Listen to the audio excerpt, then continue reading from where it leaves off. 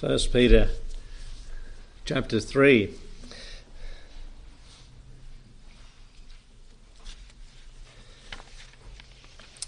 We did get to the end of verse 12.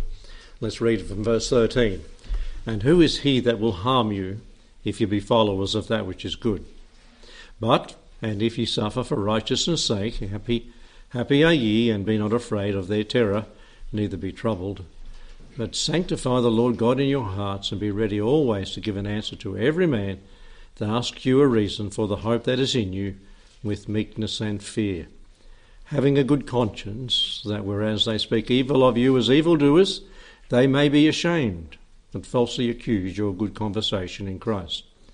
For it is better, if the will of God be so, that ye suffer for well-doing than for evil-doing. So, very different, very, very different to what the world thinks, and reactions and actions here. Let's pray. Thank you, Lord, for the word tonight and the word from Peter, and it's always relevant because human nature is the same, whether it be 2,000 years ago or today. And Lord, you know the hearts of men. You know why they persecute those that do right. And Lord, I pray that we as Christians would understand that even when we do good and suffer it, it's acceptable with God. And I pray that you would strengthen us, and that we might have the right attitude in times like that. And bless the word, bless the people that can't be here, that are listening in, that aren't well. Strengthen them too, Lord. We ask and pray in Jesus' name. Amen. Verse 13. Now we're looking under we must be saintly in our walk. We're talking about the conduct of Christians, and the third point was we must be saintly in our walk. And under that we looked at the right actions, verse 11, the right acknowledgement, verse 12, and then verse 13, the right after effects. Ask the question, did Peter suffer for his faith? He certainly did. And he was suffering under the hands of a half-mad leader, Nero, a mad emperor. Then how could he say what he said in verse 13? If you follow that which is, and who is he who will harm you if you be followers of that which is good? What was he thinking when he said that? He was being harmed. But you see, the harm that he was thinking about that he can't be harmed with was not the temporal harm down here. What man can do to us down here. So that's the way we have to view these things when they come upon us. He was looking at things long term. He was thinking of heaven and the bliss and the glory of heaven, not the blight of being down here. And there's several references we could refer to that the Lord Jesus spoke of these sort of things in that term. In chapter 5 of Matthew in verse 10, in the Beatitudes, that's Matthew chapter 5 and verse 10 down to 12, blessed are they who are persecuted for righteousness' sake, for theirs is the kingdom of heaven. Blessed are ye when men shall revile you. You see, they can't harm, hopefully, your faith and they can't harm your standing in the Lord Jesus. That's secure. And blessed are ye when men shall revile you and persecute you, and shall say all manner of evil against you falsely for my name's sake. Rejoice and be exceedingly glad, for great is your reward in heaven, for so persecuted they the prophets who were before you. So you're not unique. We're in the same basket as these people that have gone before us. Read Hebrews 11. And so Peter was writing it in that sense. In the Gospel of Luke chapter 12 and verses 4 to 7, it says something the same. Got Luke 12, 4 to 7. I say unto you, my friends, be not afraid of them that kill the body, and afterward have no more that they can do. And unsaved people will say, what more could they do? Well, they can't do any more. That's the ultimate, taking a person's life down here for an unsaved person. But I will forewarn you whom ye shall fear him, who after he hath killed the body hath power to cast into hell. Yea, I say unto you, fear him. Are not 5 sparrows sold for a farthing, and not one of them is forgotten before God? But every hair, of your head are all numbered. Fear not, therefore ye are more valuable than many sparrows. So you have these references, and it's also given in the Old Testament. We won't turn there, but it's Isaiah 51 verses 7 to 12, or 7, 8 and 12, the same thought here. Peter was looking at long-term harm. They can't harm us. They can kill the body, but they can't harm us eternally. And I closed last time, that was 3 weeks ago, with an example mentioning Hugh Latimer, a preacher back in the 1555 somewhere. He preached and the common people loved him, very popular. He spoke plainly, he spoke that they could understand. And there was Bishop Ridley, the Bishop of London. Both were condemned to be burned to death, and both were taken to the stake at the same time as heretics by Mary, an avid Roman Catholic. As they were there, Latimer turned to Ridley as they were being bound and said, "We shall this day, my Lord, light a candle in England as shall never be extinguished." And so they did. That's 1555. And not long after, the Reformation started and spread all over the world, and we benefit from that today in the freedoms we have. The Western world is free because of the Reformation, free from religious, well, so far. It's looking a bit hairy, but that is the case. And they did light a candle. Praise God. They suffered for it. They gave their life for it. But we are benefactors of what happened there to them, and their prayer even answered. Matthew 10:28, fear not them, as we read, that kill the body but are not able to kill the soul. Fear God. Revelation 1:18, I am he that liveth and was dead, said the Lord. Behold, I am alive forevermore. Amen. And have the keys of hell and death. Fear the Lord. It's the beginning of wisdom. So when we face crises in our lives, we can give in to our fears if we go on the flesh and make wrong decisions.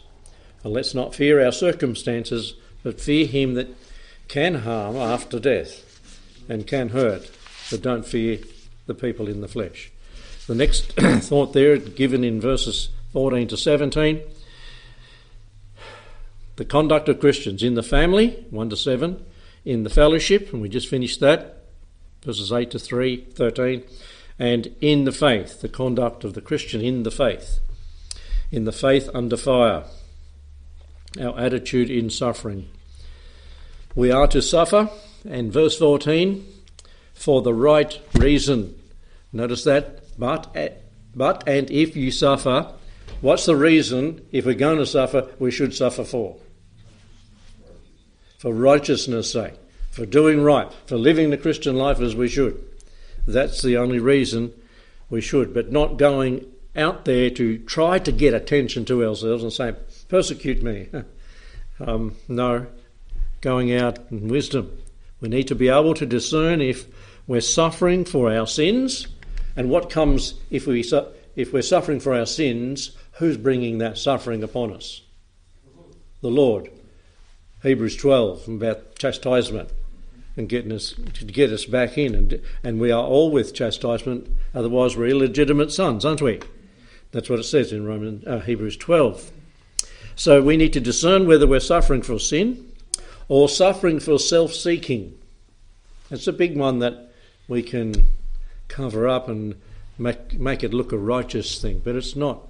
When we're seeking our own way, self-seeking, our egotistical attitudes, and we suffer for them. Our pride, we suffer for that. We try to cover it, but that's why we're suffering. That's not righteousness' sake. That's our own sinful self, isn't it? And our self-seeking.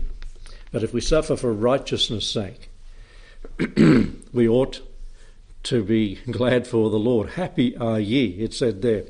1 Peter chapter 4, just over a bit in verse 14. 1 Peter 4:14, it says, "If ye be reproached for the name of Christ, happy are ye, for the Spirit of glory and of God resteth upon you." So for righteousness' sake, if you've witnessed for the Lord and you suffer for him, suffering for righteousness' sake. If you're living a Christian life that's setting such an example like a light in the darkness of men around you who are living in darkness and doing darkness, and they get upset because you're a godly example, you're suffering for righteousness' sake. Suffering for the Lord. Yet, this is 1 Peter 4:16, "Yet if any man suffer as a Christian, let him not be ashamed." Let him not be ashamed. You go back to chapter 2, verse 20 that we've already covered.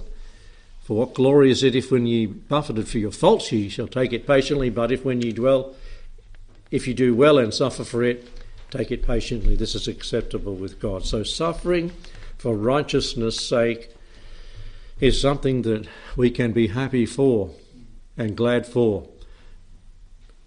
And usually when we're not suffering for righteousness' sake, but for self's sake or sin's sake or pride's sake, when we suffer, we get angry. We react the wrong way. We know we've done wrong. And we're copping it for that. Should we? Should we get angry? No. We deserve what's coming. You got what was coming, though. Your parents might have said. You got what was coming. Well, we are to suffer for the right reason, verse 14, the first part of that, with the right reaction, in verse 14b, happy are ye. What did Peter know was going to happen to him one day? And Jesus said it while he was still alive before the crucifixion. He's going to die, but he knew how he was going to die too. He's going to be crucified. And so, I don't know that he woke up every day. I wonder if it's today. Yeah, that's right. Well, we'll see something in a moment about that. How could just sleep at night? But he knew one day he's going to be crucified. And so, even though he knew that, he was to be happy all the time, every day. Peter had been persecuted already quite a few times. In the book of Acts chapter 5, just to give a few occasions here, he wouldn't have done this, he wouldn't have put up with this before Pentecost and indwelt by the Spirit and before the crucifixion and resurrection. But he responded correctly afterward. In Acts 5:14 we read there, "And believers were more added to the church, multitudes both of men and women." Great things were happening, miracles were happening, even by the hand of Peter. And the shadow passing by might overshadow some of them. In verse 15, they brought the sick into the streets, laid them there. And so it gave a bit of a heady head, couldn't it? Just my shadow's fixing them up. No, I don't. If he had the wrong attitude, it wouldn't have worked. And so miracles are happening. In verse 18, and laid their hands on the apostles and put them in prison. So where is he? He's imprisoned. In verse 19 to 24, he's released. We found everything shut, but the prisoner gone. God got him out of there. He went out and he preached. Verse 25, they weren't going to quieten this man. He had the right reaction.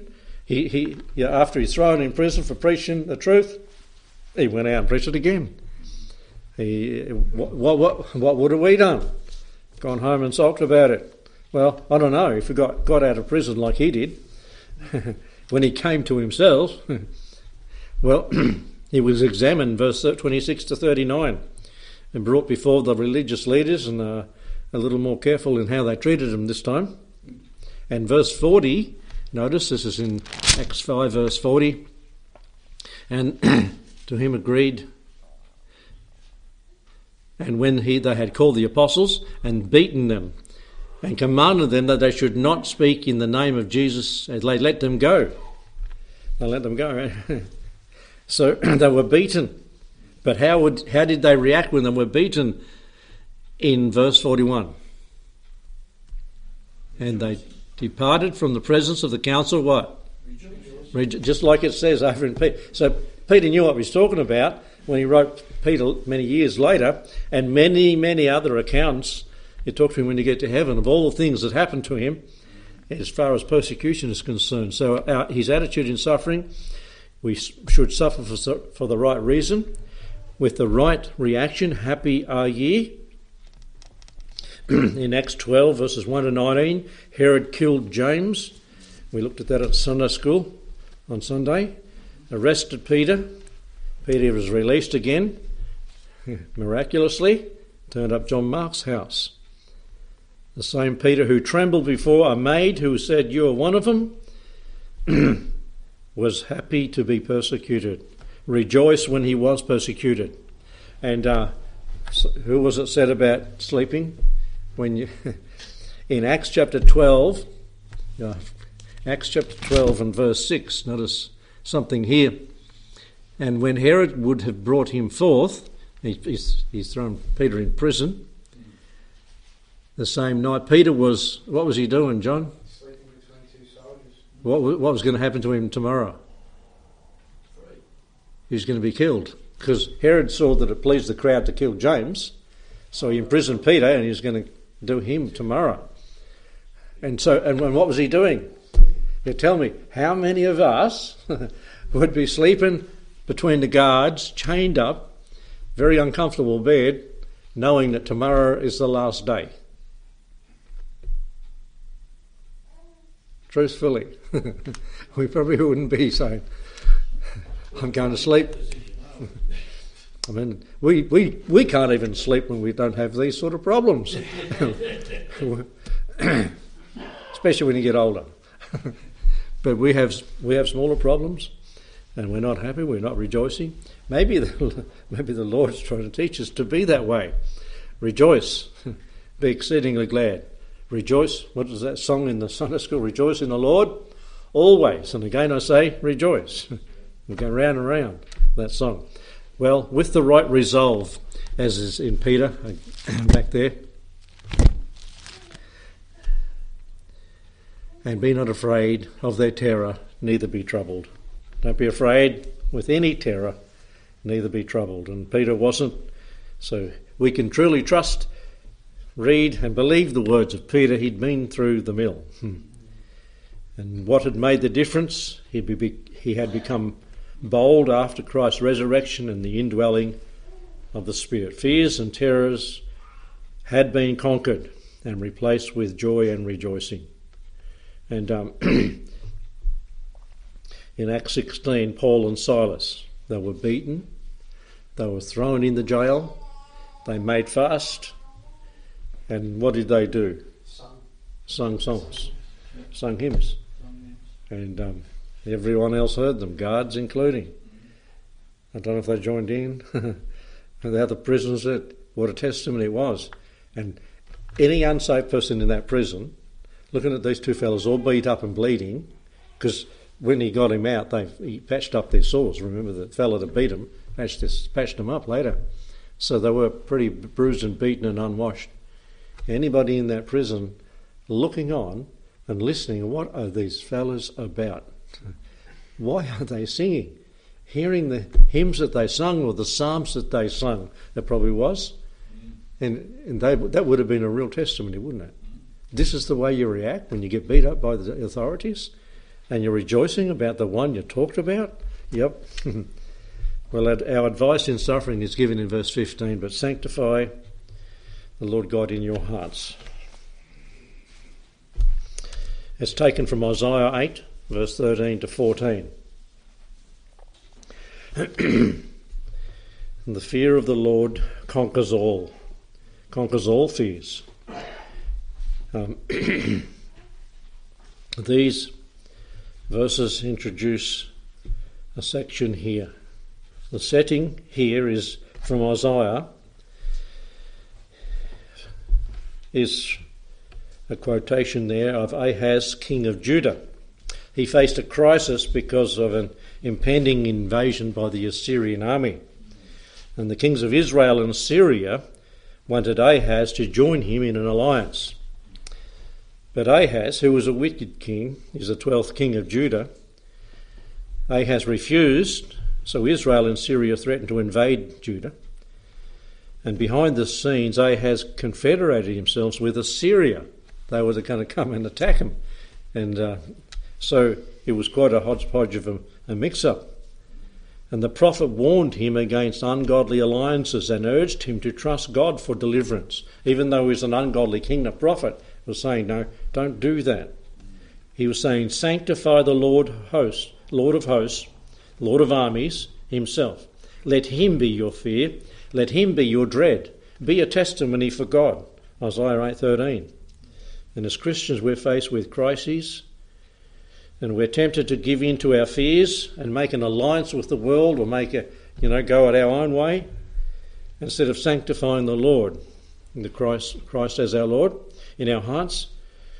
And we give in to the fear of man, and we give in to the fear of circumstances and the fear of things that are happening around us. And our enemies might hurt us, we think. But remember, they can't harm us. They might hurt us. They hurt Peter, they hurt Paul, they hurt most of the apostles. They killed them all.